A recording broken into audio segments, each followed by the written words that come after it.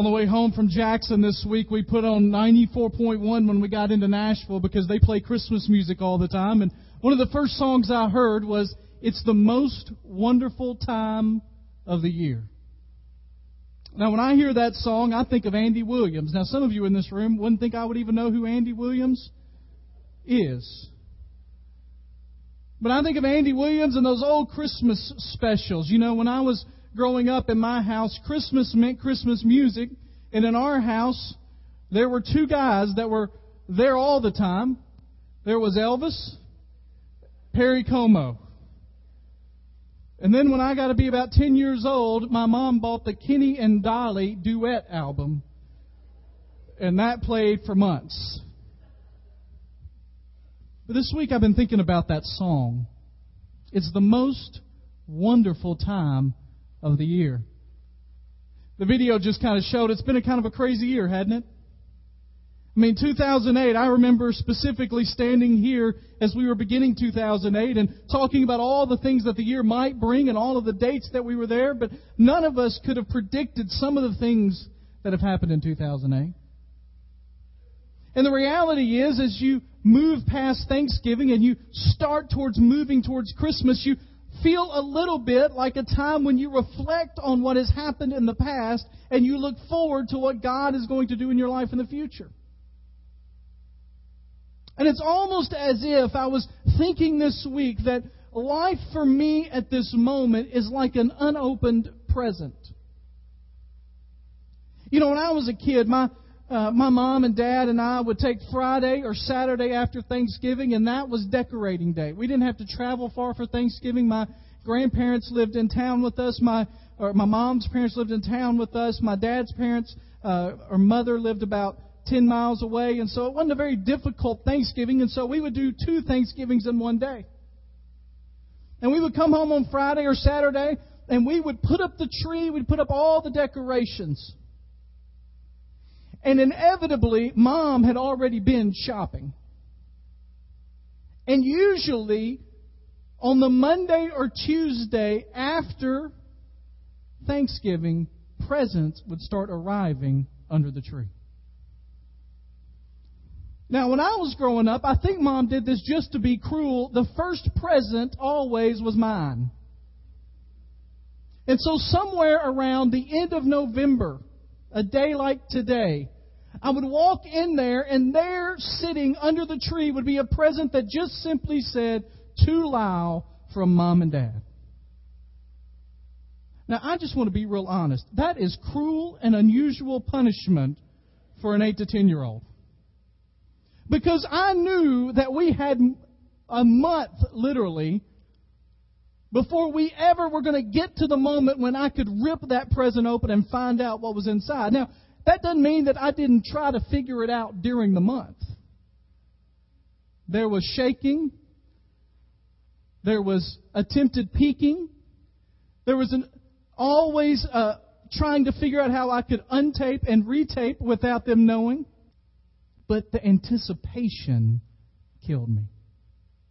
I mean, sometimes you thought you knew what was in there. Sometimes you had a pretty good idea of what was in there. But sometimes you had no idea. The video that I watched reminded me that in many ways, those of us that are followers of Jesus are living in the middle of a time like Thanksgiving and Christmas. You see, we sing all these unbelievable songs at Christmas time of the hope and the joy and the love of Christ. And it is true that Christ is all of those things and brought all of those things. But while for many people it is the most wonderful time of year, I'm also reminded that for some people it's the most disappointing time of the year. For some people it's the hardest time of the year. For some people it's the saddest time of the year. And it doesn't mean that you've had to have something big happen in the last few months. It just seems that there are times in the midst of this Christmas season when you'll be singing a particular hymn, or you'll be singing a particular carol, or you'll be watching a particular show, or something will come, and a sudden wave of sadness comes.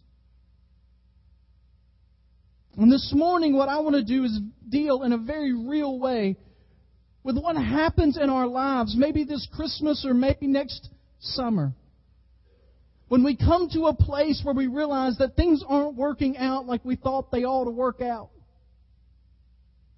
And how do we live in the midst of that?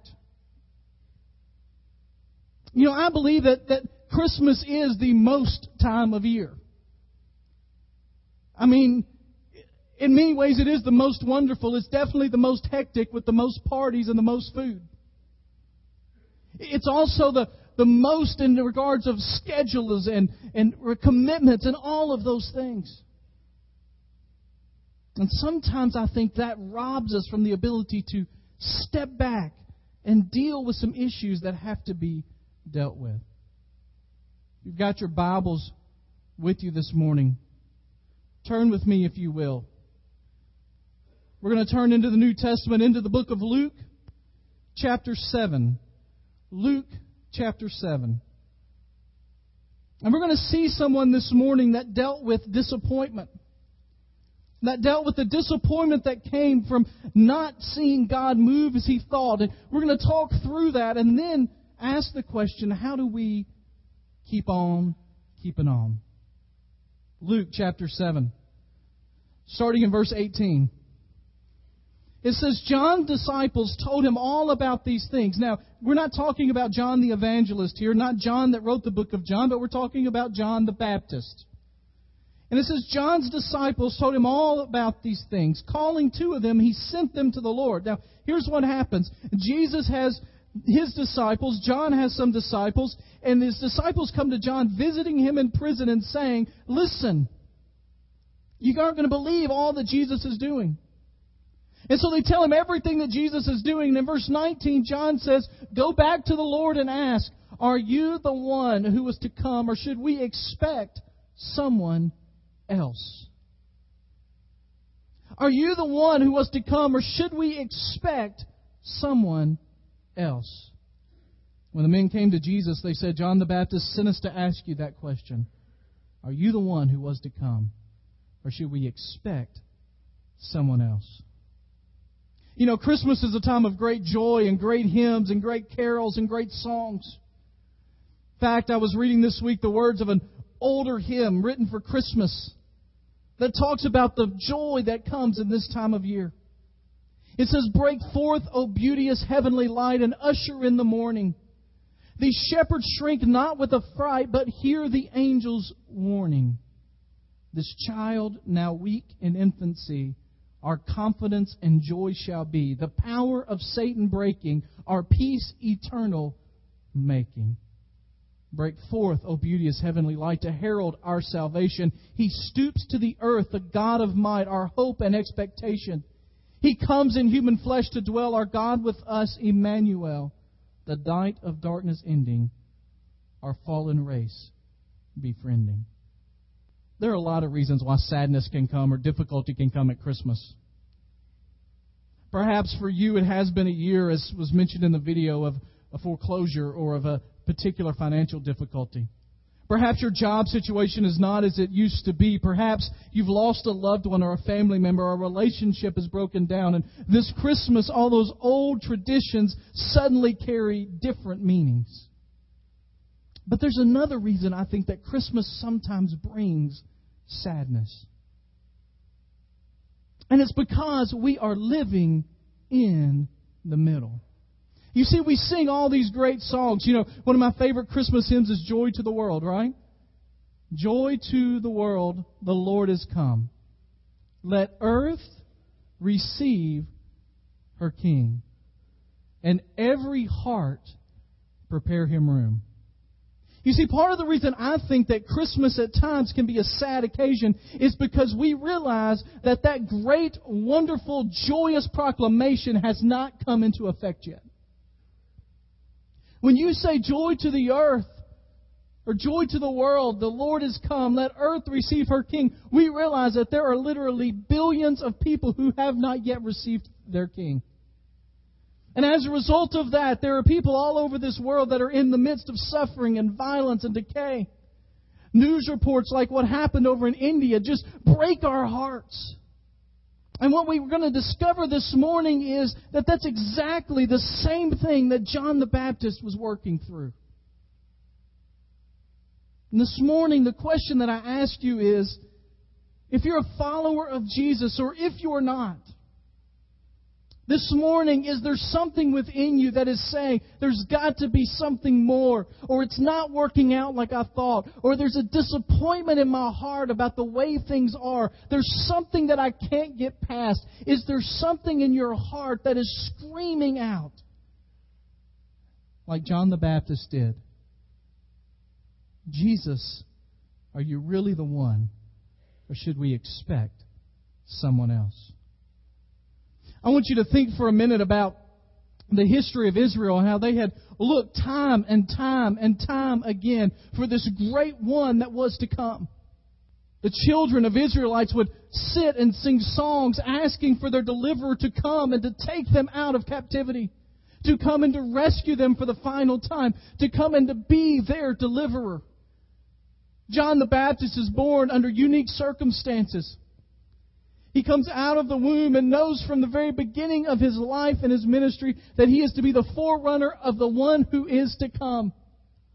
And as he comes out, he begins to proclaim that Jesus is the one. And what happens is, through some situations that we'll talk about here in a minute, he suddenly gets to a place where he thinks to himself, have I completely missed it? You ever been there? Where you give your life and your heart and your soul to something. You give everything you've got, pour it into something, and in the midst of it, suddenly it's not what you expected, and you ask the question, did I miss it? John the Baptist at this time is sitting in a jail cell. You see, kind of the problem of being the forerunner to the one that was to come was that you had to tell people about their sin, and he got a particular guy mad who happened to be the ruler, Herod Antipas. And so he puts him in jail, and he's sitting in jail, and he says to himself, what am I going to do? Have I given everything I've got? Have I poured all of my life into this one thing, and the thing that I've poured it into is not the real thing? Now, you're here this morning. Let me just say, I'm not trying to take you through a crisis of faith, all right? I'm not trying to take you through a crisis of faith. But I'm just trying to be real. I know that there's disappointment at times in life. I know that there's real challenges in life. And there are times in our lives when all of us, if we're honest, cry out and say, did I miss it? Two reasons I think John is upset here. First of all, Jesus did not meet his theological expectations. Now, you don't have a handout this morning. That doesn't mean you don't have to write stuff down, all right? I'm not giving you the week off. Write it down somewhere. It's okay in the margin of your Bible. John's upset because Jesus did not meet his theological expectations.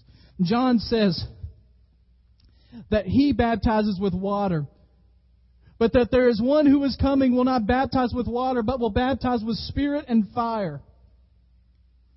What he expected was that Jesus was going to come and that he was going to baptize these people, not with water, but with the very Spirit of God. And that in the midst of baptizing them with the Spirit, that what was going to follow out of that was the fire of God. Now, if you understand, in the Scriptures, the fire of God was the judgment that was to come. Theologically, John thought that Jesus was going to come preaching mercy and wrath. And all of a sudden, he hears these reports coming back from everything Jesus is doing, and all Jesus is doing is healing and helping. He's theologically disappointed. But let me tell you the real reason he's disappointed. He's disappointed because Jesus hadn't met his personal expectations. John the Baptist was a guy that was a little strange, right? Those of you that know the Bible, he was a little strange, amen? Wore weird clothes, ate weird things. I would not want to go to John the Baptist's Thanksgiving meal. All right? I don't know whether you know or not, but this past week, I had a stomach bug for a day or so. Apparently, that's pretty rampant in the church right now. I had nothing to do with it, all right? I caught it from you. But here was the thing. By the time I got to Thursday, my appetite was back. And all of God's people said, amen. Or at least I did on that day. Now, John the Baptist was a guy that wouldn't have liked our traditional meal, would have eaten some weird things. He was kind of a strange kind of guy. He was a guy, though, that built a following as he went out into the wilderness and said, "Repent! The kingdom of God is near. Quit doing what you're doing. Come and be baptized for the washing away of your sins. Get rid of the old self and walk in new life with God." He was a guy that went out to the wilderness and said, "You have become a generation that are no longer following the Savior, that are following your God. And it is time to come back to what God has called you to do." In Southern Baptist tradition, he would have been known as a hellfire and brimstone kind of guy.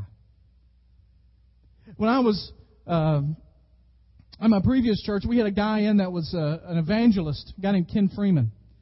And Susan knew Ken from her time at Inglewood. He had done a lot of stuff at Inglewood. And he's a traveling evangelist speaking to youth. And Ken was a guy that was just off the wall. All right?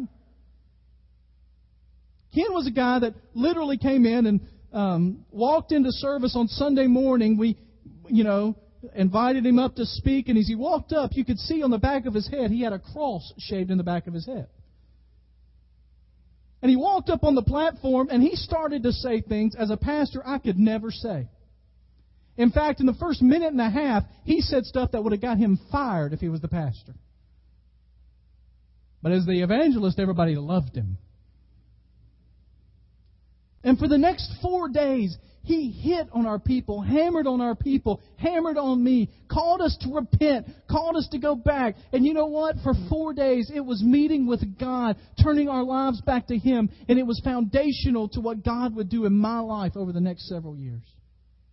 John the Baptist was the traveling evangelist who hit that hammer all the time. And then Jesus comes, his cousin. And he says, "This is the one." And John, although one of the greatest men ever, in fact, Jesus, or the New Testament would proclaim that outside of Jesus, the greatest man to ever live was John. He's a great man. But he was not perfect. And in the midst of trying to figure all this stuff out, what happens is he says to himself, Jesus is coming, and He's going to be just like me, calling people to repent. And when He didn't call them to repent like He did, he got a little upset. But that wasn't the worst part. After he did what he knew he was supposed to do, called by God to do, he was following God's leadership. John the Baptist gets put in prison, and he thinks any day now Jesus is going to overthrow this government, come get me out of this jail cell, and we'll serve together, bringing glory back to God through His people. And yet here he sat in a jail cell without any sign that Jesus was coming. You know what I think? It says here in Scripture that John's disciples came and told him about all this. I believe that the reason that they came back to him is because John sent them to find out what was going on. I think they said, "Go find Jesus. Go find out what's happening. And when He gets back, let me know when He's coming to get me." And they come back and they say, "He's not mentioning any of that. He's doing all this stuff." And John says, "Well, go back and say, are you really the one?" Now, there are certain things that family can say to each other that you can get away with that you can't say to anybody else, right? And I believe John the Baptist here, as great of a man as he was, as being a little passive-aggressive here. Basically, he's saying, are you the one, or are we supposed to wait for somebody else? Because if we're waiting for somebody else, you got to get me out of here. Regardless, it's time. Now, not only did it bother John what Jesus was doing and not coming to get him, but it bothered him by who he was hanging out with and what was happening. So his personal expectations were not met. That's where it really comes down. Is there moments in all of our lives when we think God ought to act in a certain way and God doesn't act in a certain way? When we think that we give our lives in a certain direction and that job, that business, that family, that illness just doesn't work out like we thought. We pray and we pray and we pray and we feel God is calling us to step out on a limb with a business venture, and we step out on that limb and the next thing we know, it crumbles underneath us. We pray and we pray and we pray about who it is that God wants us to marry. And we marry that person and things are going well for a while. Things start to get a little rocky and we pray and we pray and we pray and the relationship still ends.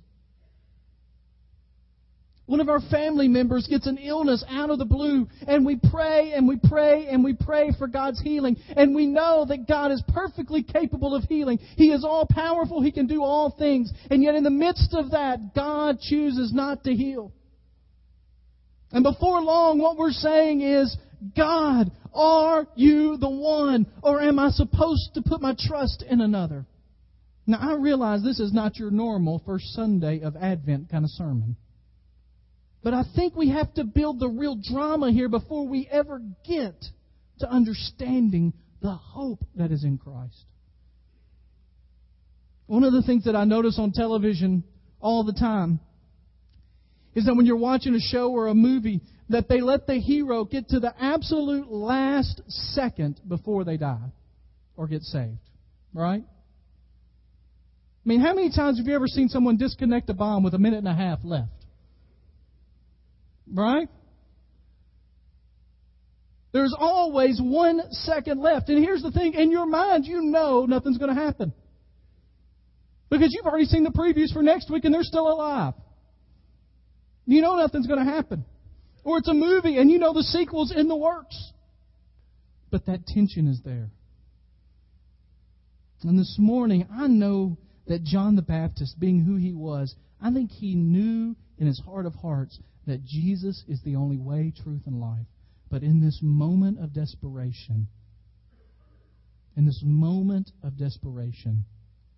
he just says, did I choose the wrong way? Look at what Jesus answered him. Verse 21, it's interesting. At that very time, Jesus cured many who had diseases, sicknesses, and evil spirits, and gave sight to many who were blind. It's almost as if Jesus says, you want to know the answer to that question? Let me show you, and then let me tell you. I think that's interesting because Jesus often was the other way around. He would tell and then show, but here he shows and then tells. He says all that happens. Verse 22, so he replied to the messengers, go back and report to John what you have seen and have heard. The blind receive sight, the lame walk, those who have leprosy are cured, the deaf hear, the dead are raised, and the good news is preached to the poor. Blessed is the man who does not fall away on account of me. The first thing that he does here is that he assures him theologically, saying, listen, I'm doing exactly what I'm supposed to be doing. Now what he does here is, in verse 21 and 22, is he begins to quote out of the prophet Isaiah. Isaiah 35:46 says, take courage, fear not, behold your God will come. Then the eyes of the blind will be opened, the ears of the deaf will be unstopped, the lame will leap like a deer, and the tongue of the dumb will shout for joy. Isaiah 61:1 says, the Spirit of the Lord God is upon me, because He has anointed me to bring good news to the poor. He has sent me to bind up, to proclaim liberty to the captives and freedom to the prisoners. See, what he says is, John, don't worry. You've put your faith in the right place. Now, here's what's interesting about that story. Everything didn't work out like John thought it would. John didn't end up getting out of prison, did he? No. He didn't get out of prison. In fact, there was a little festival that went on. They were asking, what do you want? Anything you want? And a lady at the party said, I want the head of John the Baptist on a platter. And that's what she got.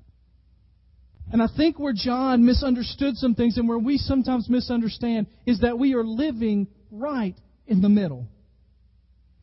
Theologians have these terms called the already not yet. That Jesus has already come, but His kingdom is not in fullness yet.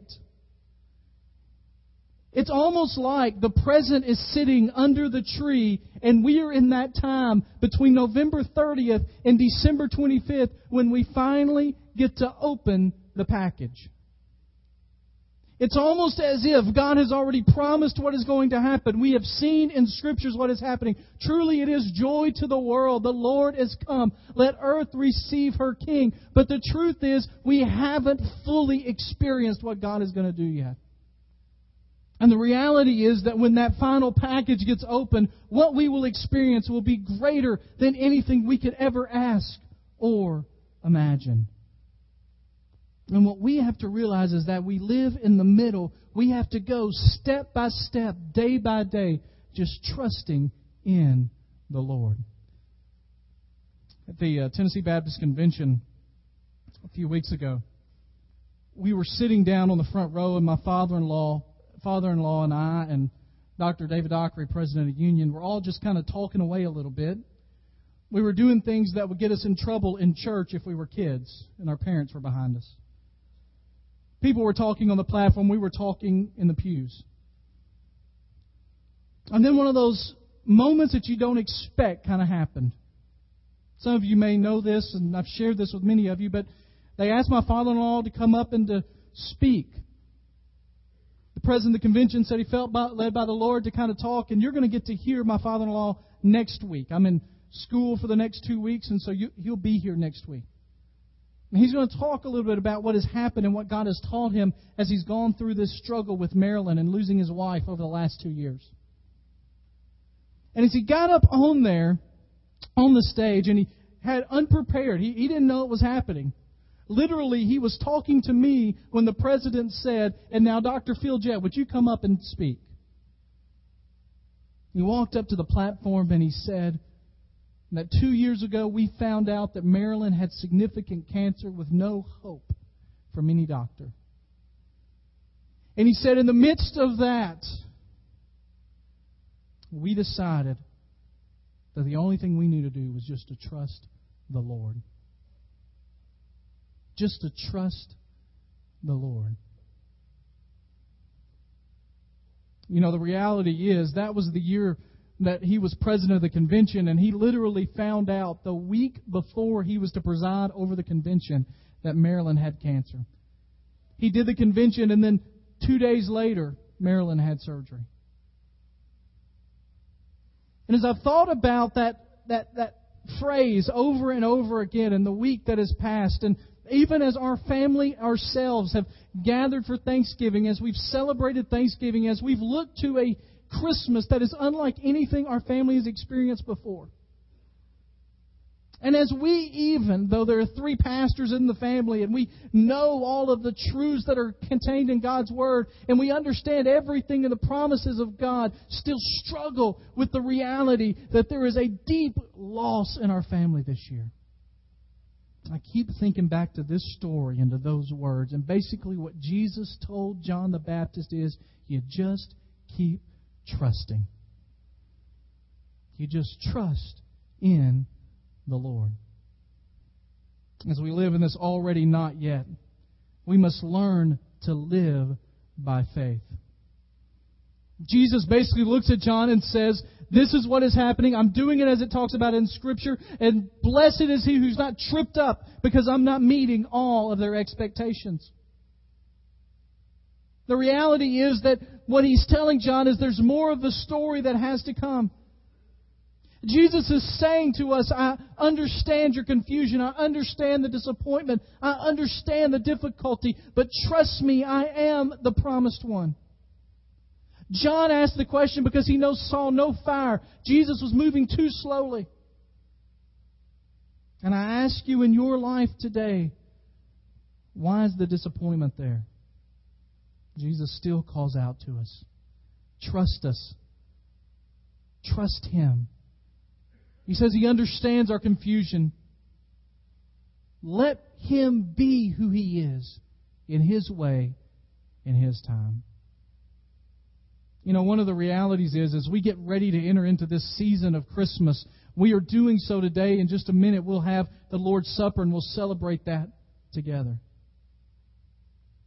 And what we understand on this side of the New Testament that John the Baptist never got to witness before his death is that we realize that the only reason that Christmas meant anything, the only reason that Jesus' birth, His life, His ministry meant anything is because of Good Friday and Easter and Pentecost and the coming second coming.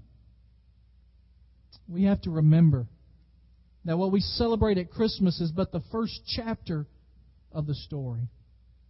That the Word becoming flesh and living among us is but the first chapter of the story. You see, the purpose of Jesus' birth is incomplete without His death. The purpose of His death is incomplete without His resurrection. The purpose of His resurrection is incomplete without the Spirit coming upon His people. And the purpose of the Spirit on the people is incomplete without Jesus coming again in glory to baptize the world in fire and to take those of us that are believers in Him to be with Him forever and ever and ever and ever. Amen. And so this Christmas, when those moments of disappointment might come, I would just simply say to Him, Lord Jesus, come, Emmanuel. Come back in fullness in my life. Immerse me in your Holy Spirit. Give me access to your heart and mind. Fill me and use me to further your redemptive purposes. And just as those children of Israel cried time and time and time again, come, Deliverer, Emmanuel, the promised one, Messiah, come. So we scream out like the writer of Revelation that says, Lord Jesus, we want you to come again quickly. You see, because the promise of Scripture is that the package that we have from the Lord is not yet opened. This morning, it's been a little different sermon. He hadn't had points up on the screen. It's been one simple image. The truth is, the reason that it's one simple image is that it's just a package, and I don't know that you can see it from where you are, but on the label of the package it just says, "To you, love God." And the image that I have in mind today is this Christmas season as we're living in this middle.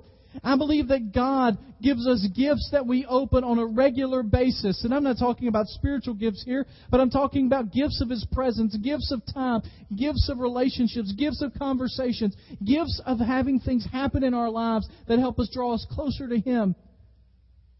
And I believe this Christmas, as we're living in the midst of this time of already and not yet, that God has some very specific things He wants you to learn and understand and come to know about Him.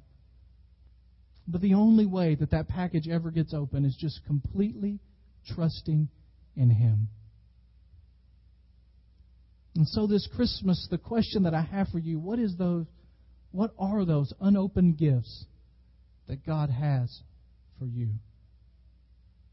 What are those unopened gifts in your times of disappointment? What are those unopened gifts in those times of joy? What are those unopened gifts that God has for you this Christmas?